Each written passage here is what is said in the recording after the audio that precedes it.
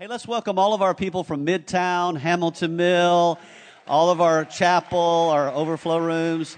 Today, online, we have people from Canada, from Qatar, from Indonesia, from Nigeria, from Russia, from China. Come on, let's welcome all of our people watching all over the world.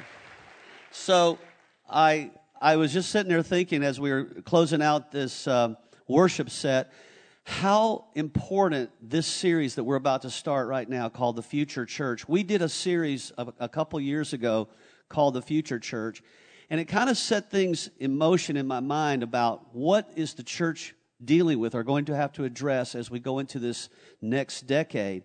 And so when we started talking earlier in the year about the first series that we're going to do in this year, we started coming up with this concept of Future Church. Again, only readdressing it in a different way. And here's the big goal. The big goal is to address the issues that are coming in the future that are challenging the church in terms of reaching the next generation. Right now, the church in America is going through a major transition in culture. And what's happening, unfortunately, is about 200 churches a week are closing their doors in America. That means 10,000 churches this year will close their doors. Now, that doesn't mean that other churches aren't starting up. There are new startup churches, and there's about 4,000 to 6,000 every new year starting in America. But in essence, what's happening is we're missing the next generation. So this series is dedicated to all the 35 and under crowd in the room. Amen? And you're thinking, what is a 62-year-old man going to tell me in my 30s? That's why you're here right now, to learn what I have to say. I understand that I'm far removed from the millennial generation, the Gen X, Gen Z generation, but for whatever reason, both Colleen and I, even though we're older, we've tried to stay younger in our minds. And so our whole heart has been, how do you make this shift? And I was reading a book probably about 15 years ago called Good to Great by Jim Collins. It's a business book. If you're in the business world, you've probably heard this book. And basically, it was a study of the culture of business in America and how do companies continue to innovate as the future moves forward to make the changes within the culture and the context of those communities so that they continue to be relevant, so that they don't turn out to lose their companies, lose their businesses. How many of you have ever heard of Blockbuster Video? The idea is we don't want to be the Blockbuster Video of churches. Does that make sense? Or the Kodak Church of America. You remember Kodak? Used to be the camera that everybody had. No longer exists. And the idea is that somewhere along the way, churches, businesses, they miss what's happening in their current emerging generations to reach that generation, and they lose their business or they lose their church. And so we've been really formatting these thoughts through the last several years as we make these transitions in our church, because we're going into our 30th year at Victory. Colleen and I have been here for 30 years. 30 years. And we're making a transition. Most of you know we're making a transition next August and into a new role in the church. And so we thought, for the next 6 to 8 months, I'm just going to pour out everything I got inside of me. And Colleen's going to pour out everything she's got inside of you. And we're going to give you as much as we can to prepare you. It's kind of like parents in the final years with their teenagers before they go off to college, so that you have everything you need to be tooled for the future. Amen? So today, we're going to talk about probably one of the most challenging thoughts going forward, and that is the Bible, what the Bible is in America, how the Bible is being used in America right now, and what we're finding right now with the Bible. In fact, let me just see how many of you actually have a physical, not an electronic, but a physical leather or vinyl bound Bible. Let me see. Let me see. Oh my gosh. Look at that. Is there anybody at Midtown that's got one? Midtown, I love you, but I bet you're all electronic down there. When we take up the tithes and offerings now, it's no longer physical money that comes into the offerings. It's all done electronically. Because most people now have switched over to this device, either this or an iPad. And when this came on the scene several years ago, it changed everything about not only the Bible, but about our lifestyle. How many of you agree with that? And what's happening in churches today is we don't know how to compete with this. And this has created a lifestyle that many times draws our affections, our attentions elsewhere from the Bible. In fact, they did a survey right now of teenagers, and they asked teenagers, what is the number one career choice that you want to make with your life?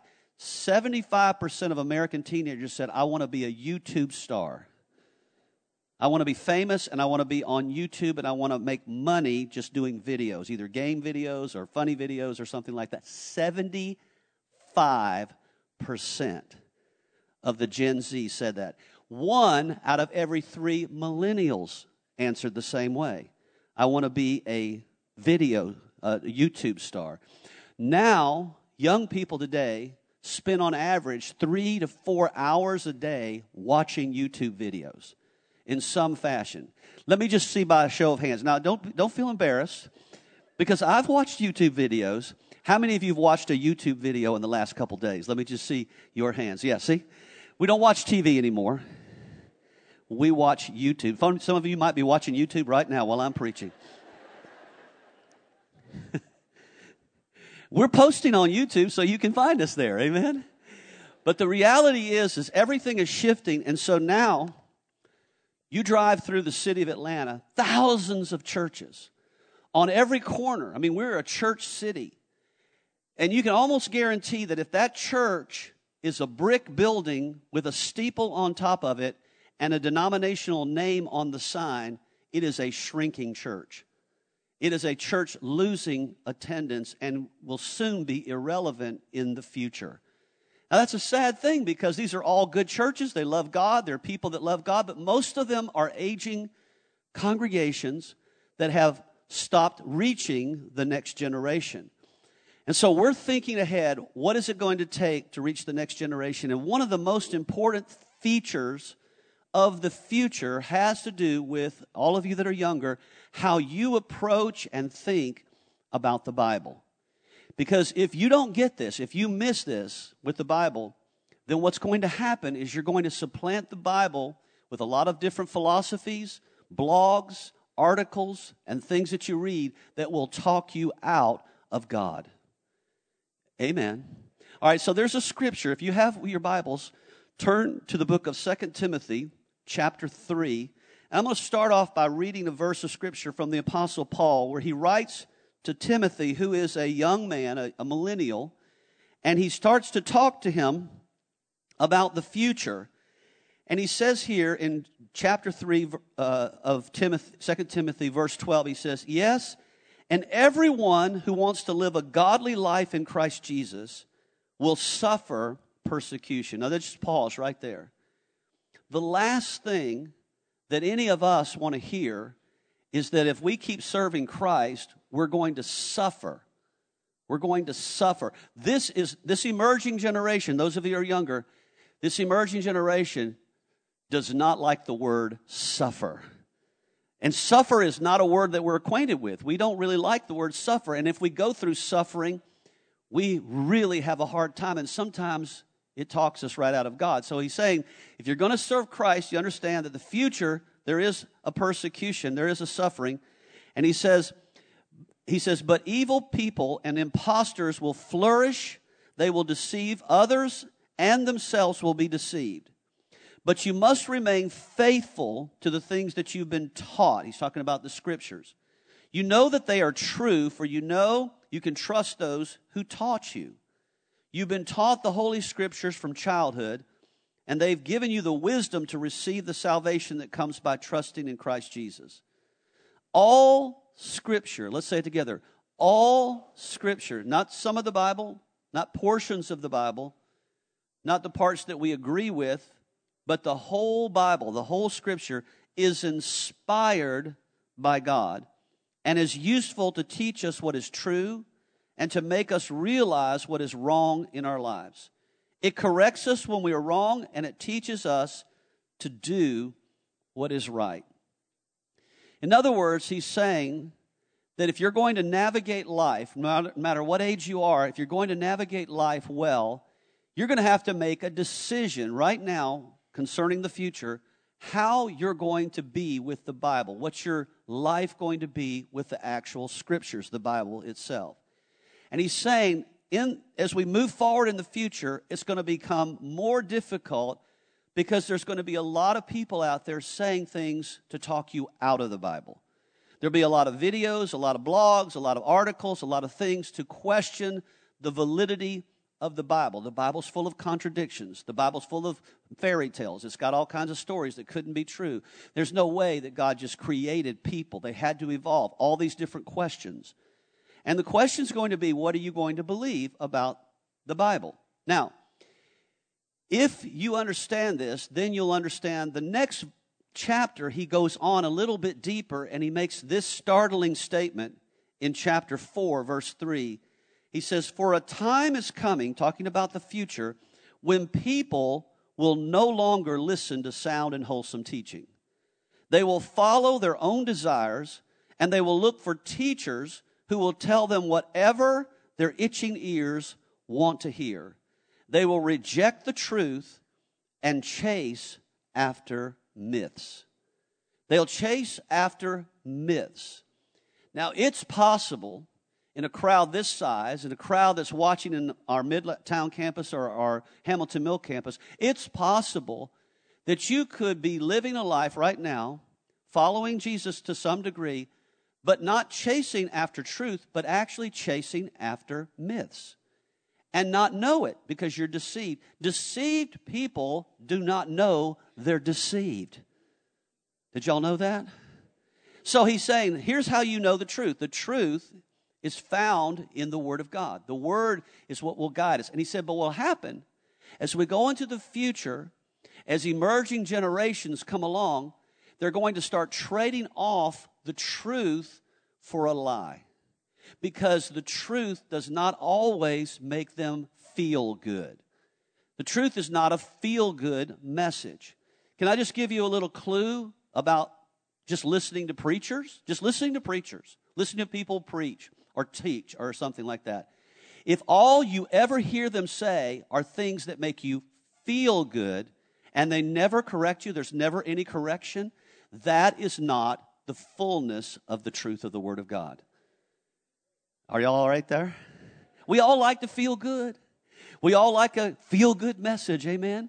I could stand up here and preach you some feel-good messages, and you'd be shouting and hollering and running the aisles and going crazy, and that was amazing, Pastor.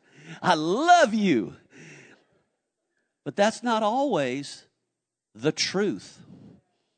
Sometimes we have to face the fact that there's some things that need to change inside of our lifestyles in order to line up with God's will. Amen? All right, so there's three major shifts that are happening right now in the youth culture. The three major shifts. Number one, there's an increased skepticism in young adults and young people. More people now have more questions about the origins and the relevance and the authority of Scripture.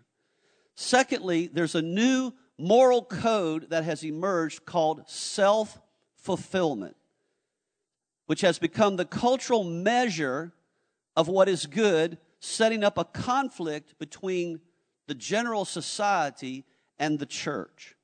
And thirdly, there is a new, emerging, growing digital access where we now have tools not only to read the Bible, but to read everything, to look at everything and to listen to thousands of different opinions and studies and voices.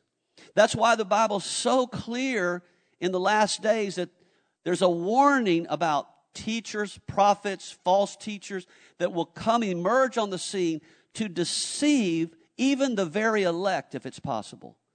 In other words, when you go out there on the internet, when you start surfing the internet, all kinds of information is out there.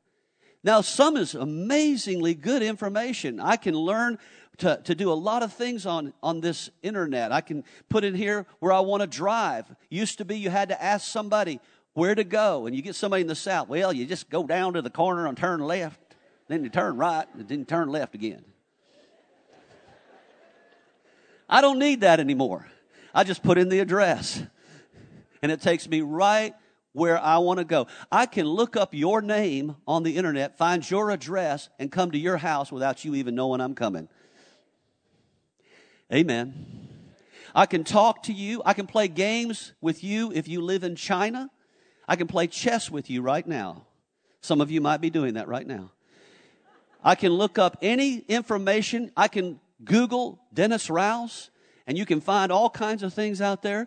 How much money does he make? What kind of house does he live in? All those kinds of things. They're all out there. And so right now, this thing gives you access into a world that not all of you are ready to enter into. And especially if you're a teenager. You now have access into a world that we didn't have access to back when we were teenagers. We had to look at magazines. Now, you can just go over there and nobody even knows what you're doing. Are y'all following me? All right.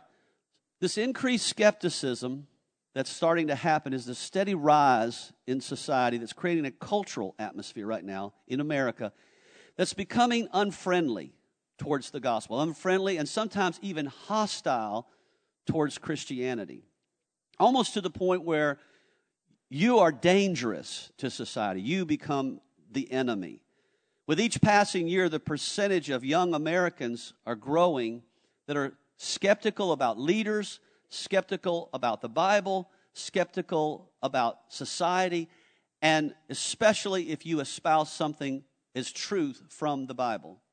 This new moral code is also emerging called self-fulfillment, and you need to understand this. This shift is basically moving authority from outside, from the Bible, to inside yourself. You are becoming your own authority.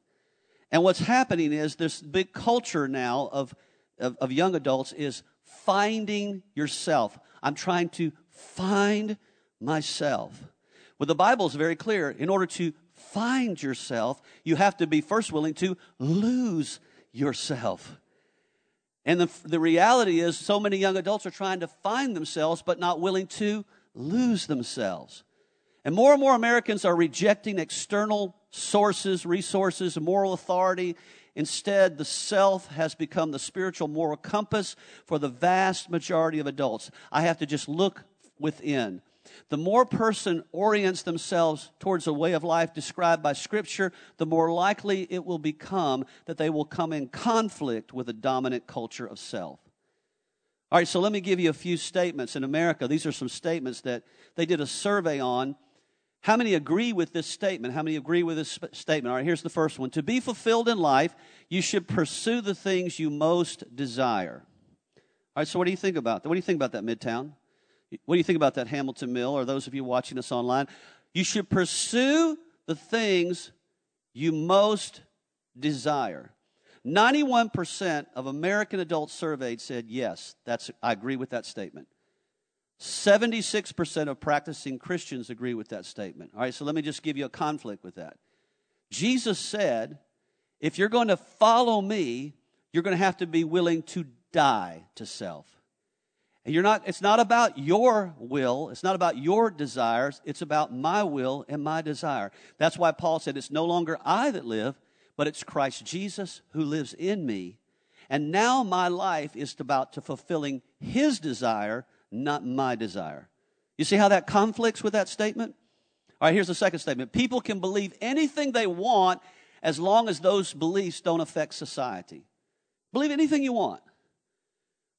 79% of adults agree with that statement. 61% of practicing Christians agree. Just believe anything you want. Doesn't matter what you believe. And as long as it doesn't affect the society I live in, just believe it.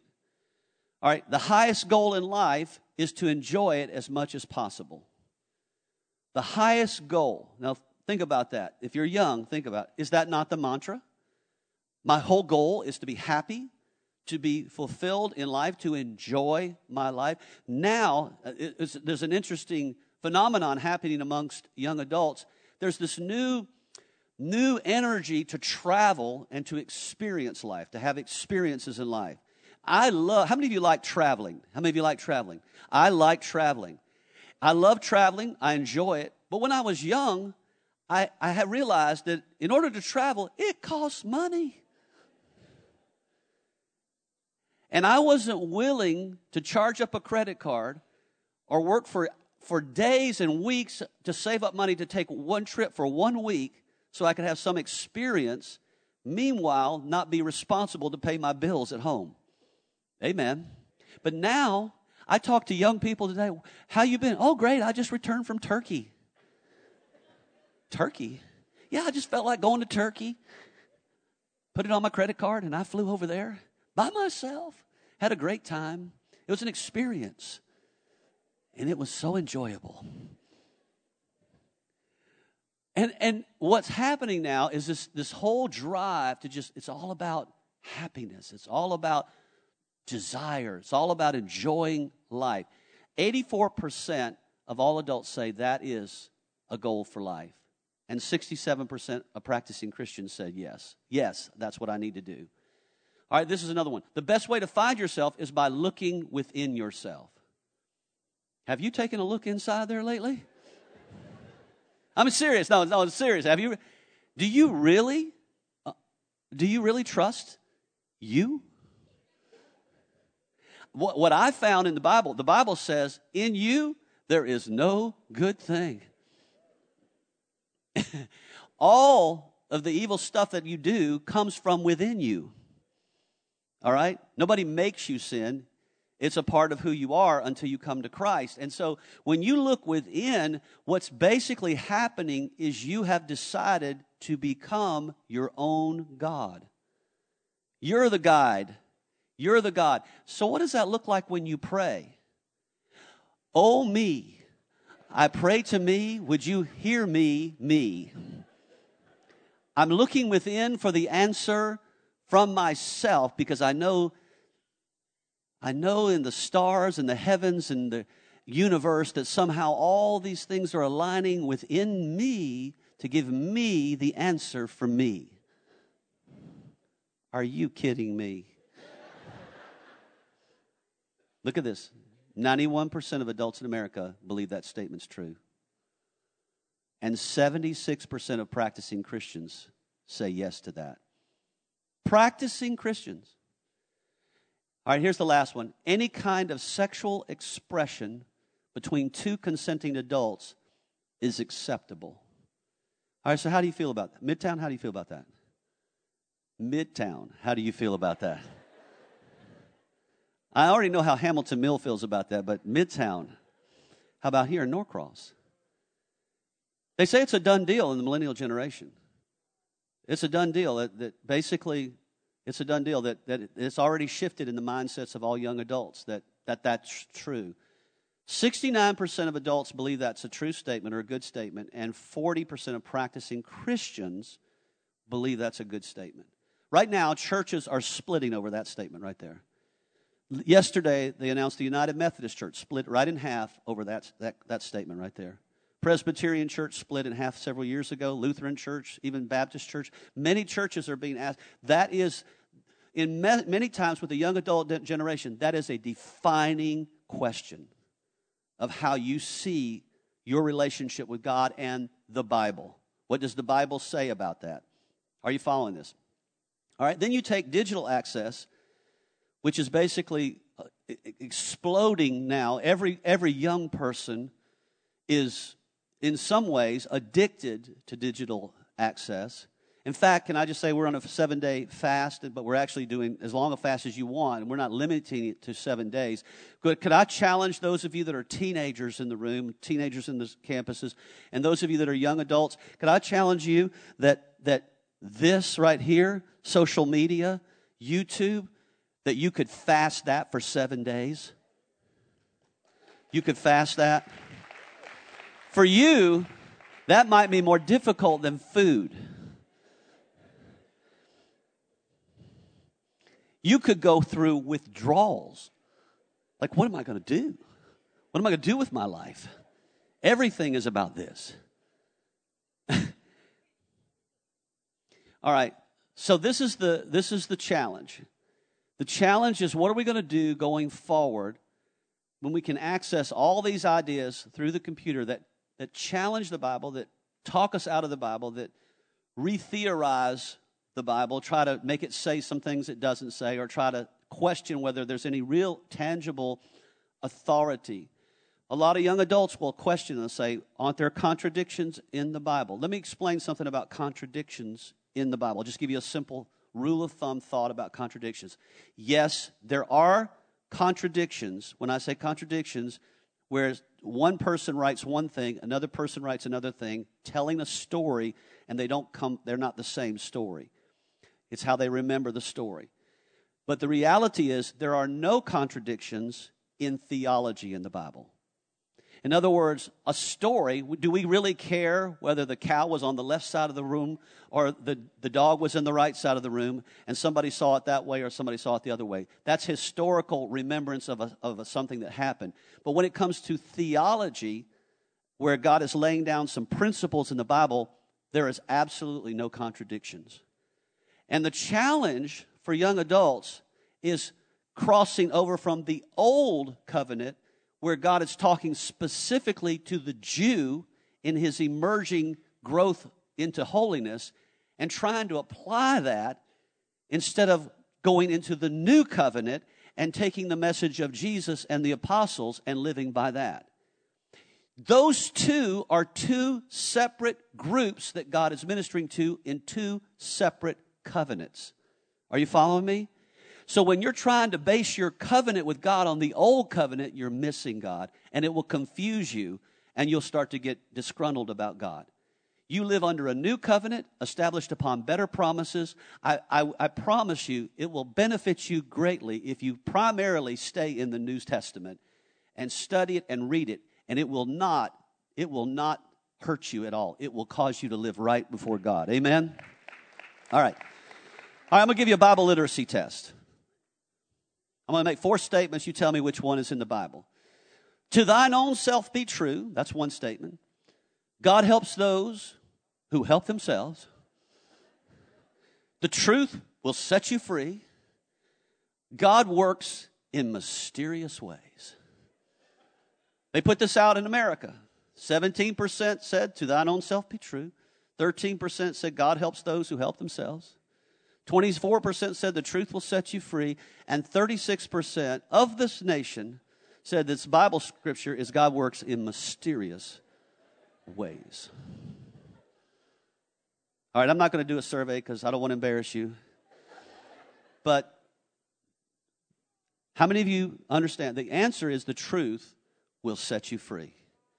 Now, if you didn't know that, it's because of Bible illiteracy. Just not knowing what the Bible says. We all said, I love the Bible, but do you know what it actually says? Have you studied the Bible? Do you meditate on it? Does it have access to your heart, or is it just some book or some iPhone or something sitting on a corner that you never use for the glory of God? Amen? All right, so how is this going to happen? How's this going to affect the future? The future church and the Bible. The Bible in the church. All right, number 1, the Bible is going to be the key to set young people apart. For those of you that are young, listen up carefully. What you believe about the Bible and how you live it out has everything to do with whether or not you're going to come out of the world and be separated and live for God, or you're going to blend into the world. If you spend a majority of the time reading and studying things that have nothing to do with God or the Bible, and you don't ever put the Bible in, you don't ever read the Bible, the world will shape your philosophy, and it will turn you away from the Bible. And what will happen is the prophecy of what Paul said is going to happen to young America as we go forward into the future. Here's what he says in 2 Timothy, and this is a little scary. He says in 2 Timothy chapter 3, he said, you should know this, Timothy, that in the last days there will be very difficult times. For people will love only themselves and their money. They will be boastful and proud, scoffing at God, disobedient to their parents, and ungrateful. Any of you have any teenagers that are disobedient? They will consider nothing sacred. These are young people. They will be unloving, unforgiving. They will slander others and have no self-control. They will be cruel and hate what is good. They will betray their friends. Any of you have friends that have ever betrayed you? They will be reckless. They will be puffed up with pride, love pleasure rather than God. They will act religious, but they will reject the power that could make them godly. Stay away from people like that. All right. So I started thinking about when Lauren was little, how we started thinking about the Bible, and we realized, okay, we got one kid. We just have one kid. We got to make sure that this kid loves the Bible, grows up with the Bible. So when she was a baby, we used to take this Bible, and we, just as a little baby, we rub it up against her cheek. We say, love the Bible. Love. You ought to go home with if you have babies. Love the Bible. Some of you adults ought to do that. Just love. In fact, you have a Bible, just put it up against your cheek right now. Just put your iPhone up. Love the Bible. And from the time she was little, we'd read her Bible stories at night right before she'd go to bed. We made sure the last thing she hears is the Bible before she goes to sleep. And then as she was a teenager, we bought her devotionals, young youth devotionals, that she'd read every morning as she's getting ready for school, as she's eating her breakfast. You read your devotional. And then we teach her the value of the Scriptures that when you do this. All right.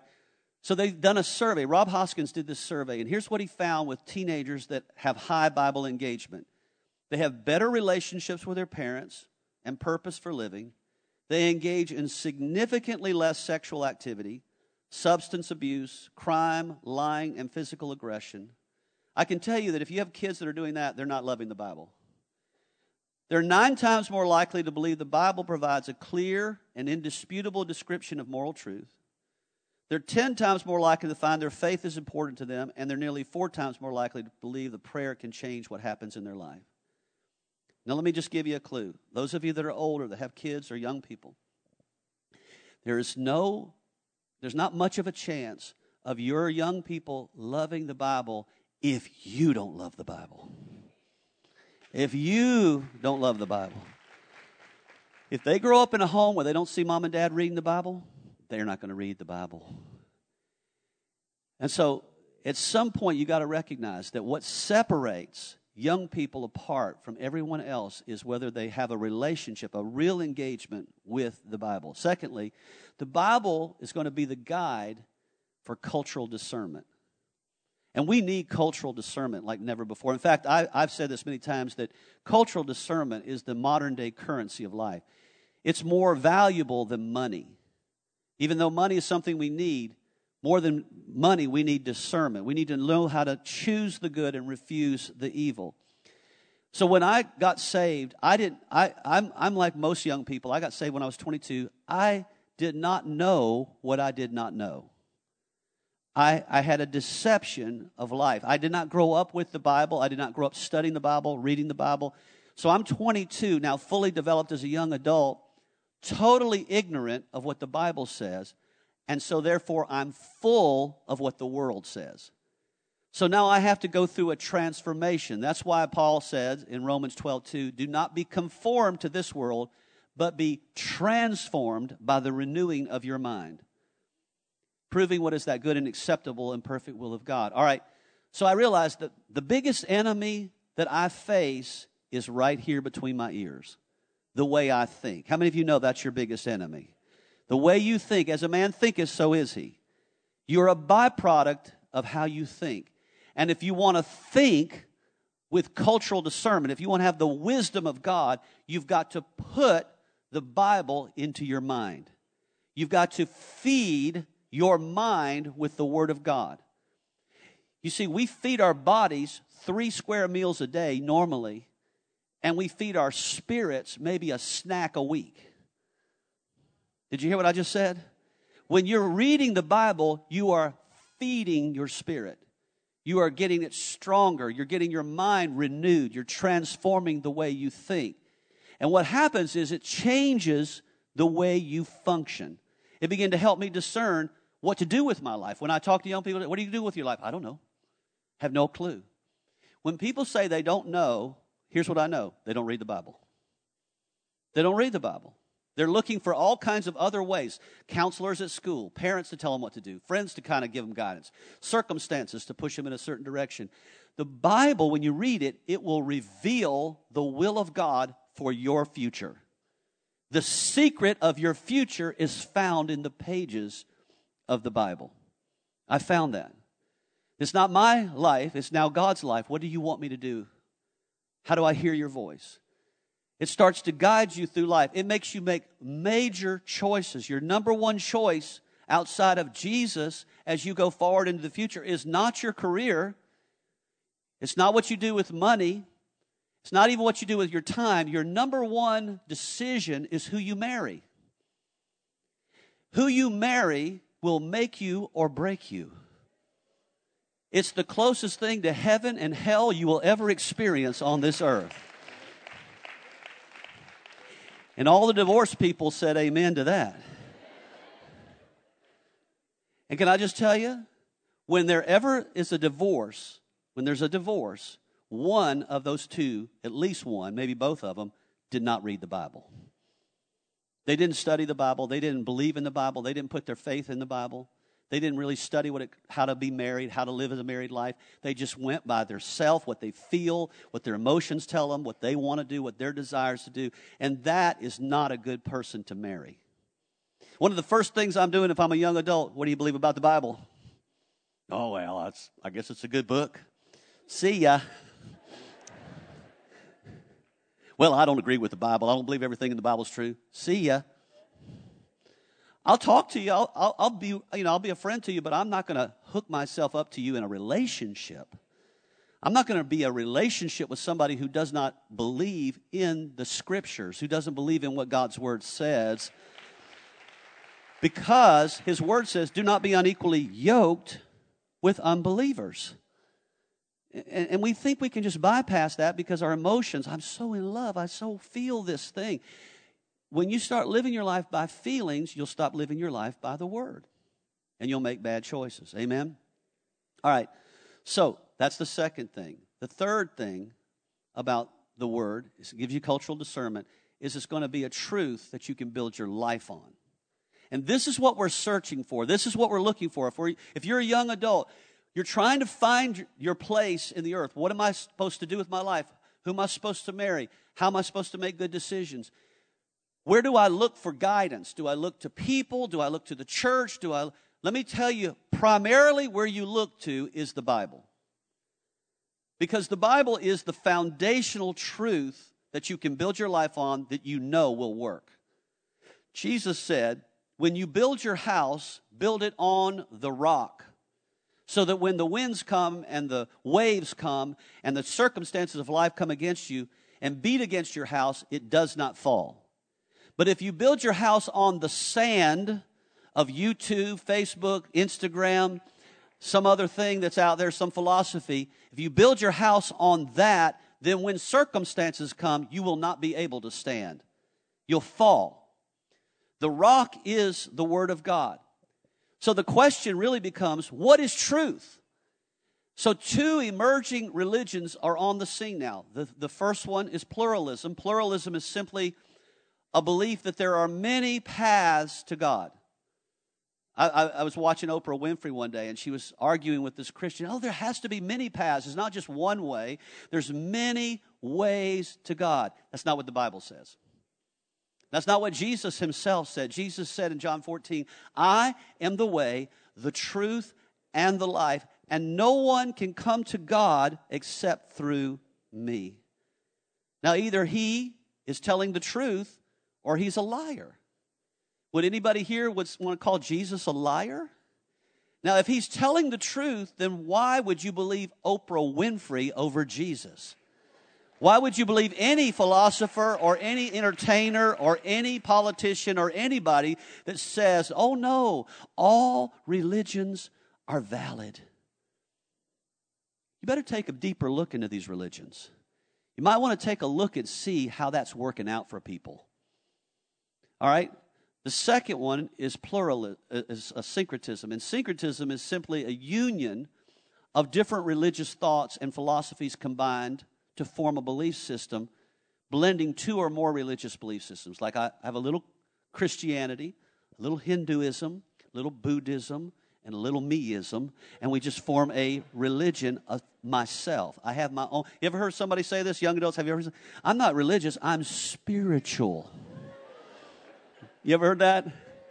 What does that mean? They really can't define it. It's basically, I have made up my own personal religion. I've taken all these different thoughts that are out there and I've formed a way of belief. All right, let me just tell you something. That's messed up. And if you don't believe it, just look at the people that believe that way. Just follow them. Just follow them around for a day. Just listen to them talk. Just watch the interaction with life. What I'm trying to get you to see is there is a way to God that you can build your life on that is a sure foundation of truth. So Jesus comes along, and here's what he says about the Word of God. In John 8:31, he says to the Jews who believed him, if you abide in my word or live in my word, you are my disciples indeed, and you shall know the truth, and the truth shall make you free. All right, so just let me just challenge you right here. Challenge all of you at our campuses. Listen, if you have a sin in your life that you haven't been able to break free from, you're addicted to something. Could be anything, sex, pornography, food, anything. Let me tell you why you're addicted. You're addicted because you believed a lie. You believed a lie that whatever you're addicted to is good for you or better for you than the truth. The only way you get set free is through believing the truth. And there's a difference between your truth, which is relative, and the truth, which is holy. So let me give you an example. Your truth, you might say, well, I feel like divorcing my spouse because I just don't feel love for them anymore. That's your truth. The truth says that God hates divorce, that it brings violence into the kingdom, and what God has joined together, let not man separate. Your truth might be, I have a sickness in my body. I'm dying of this sickness. That's your truth. The truth says, Jesus bore your sicknesses, took your diseases, and by his stripes, you are healed. So you have to decide, are you going to believe your truth or the truth? The truth sets you free. Your truth deceives you. Are you following me? So the big question is, will I believe this? So then Jesus says this in John 17. I have given them your word, and the world has hated them because they are not of the world, just as I am not of the world. I do not pray that you should take them out of the world, but that you should keep them from the evil one. They are not of the world. This is talking about followers of Christ, just as I'm not of the world.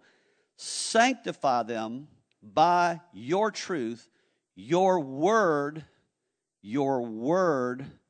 is truth. How many of you believe that this morning? You believe the word of God is truth? Oh, come on, you can do better than that. Come on, let's give God praise. All right, so let me close with this. Let me get you to think through this soberly and the right way. Think about the importance and the value of this. All right, so Jesus comes on the scene, and the Bible says he was the Word made flesh and dwelt among us. He showed us what the Word is all about. He demonstrated it through a physical, tangible life.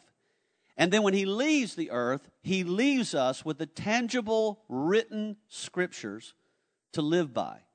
And he tells us to feed on it, to study, to show ourselves approved, to rightly divide the Word of God so that we can live basing our life on the solidness and the truth and the foundation of his Word. Now, if God spent all this time through thousands of years and hundreds of people and countless prophets and teachers and pastors to put this word in writing, why would we not read it on a regular basis? Why would we spend all of our time entertaining ourselves and never any time feeding on the truth that sets us free? So what would it look like in 2020 if we go into this new year and we just make a decision, I'm going to read the Bible this year. I'm going to read it on a daily basis, which means I'm going to seek God's kingdom first so that everything that I need will be added to me. Amen? How many of you would take that challenge this year to read the Bible through? All right. So we put together a plan. It's not our plan. It's the Bible Project plan. But you can link it with victorybibleplan.com if you want to type that into your phone or write it down and go back home and do that. That will link you into a plan that we're reading together this year called the Bible Project. Bible Project has illustrations, it has videos, it has a lot of different things besides just reading that will help you really understand the Scriptures. And so instead of just listening to people argue against the Scriptures, why don't you just read it for yourself?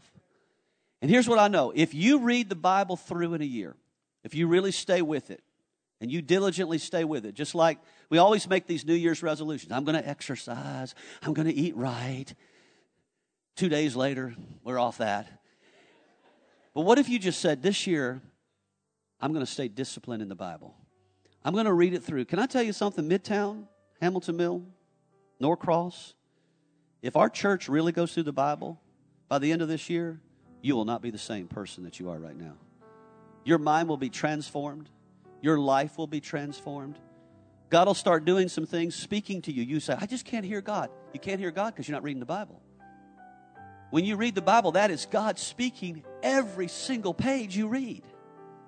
And then you'll learn what His voice sounds like because it always agrees with what you're reading in the Bible. Amen? So, if you want to read the Bible with us, take your Bible. Take your Bible in your hands. Some of you have electronic devices, so take those in your hands. Let's hold them up to the Lord. Physical Bibles, electronic devices. It's like we're in a concert. Midtown. We're holding these things up. Let's consecrate this before the Lord.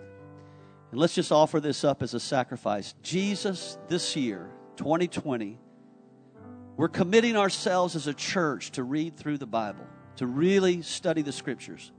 Before we even get into the intricate details of what the future church looks like, we have to make a decision. Do I really believe this? Do I really believe this has the authority of God on it to change the direction of my life? And so, Father, I ask you to speak to us this year as we study the Scriptures, as we hook ourselves up on a daily basis with your word. Would you begin to speak to us about everything you want our life to become? Speak to us about every area of our life, our relationships, our careers, how we think or handle money, all the things that we go back and forth in our minds on, Lord. Deliver us from all the lies and the deception that we believed in the past. Renew our minds with the truths of your word this year so that when this year is over, we will never be the same again. In Jesus' name. And everybody said amen and amen. Come on, let's give God all the praise.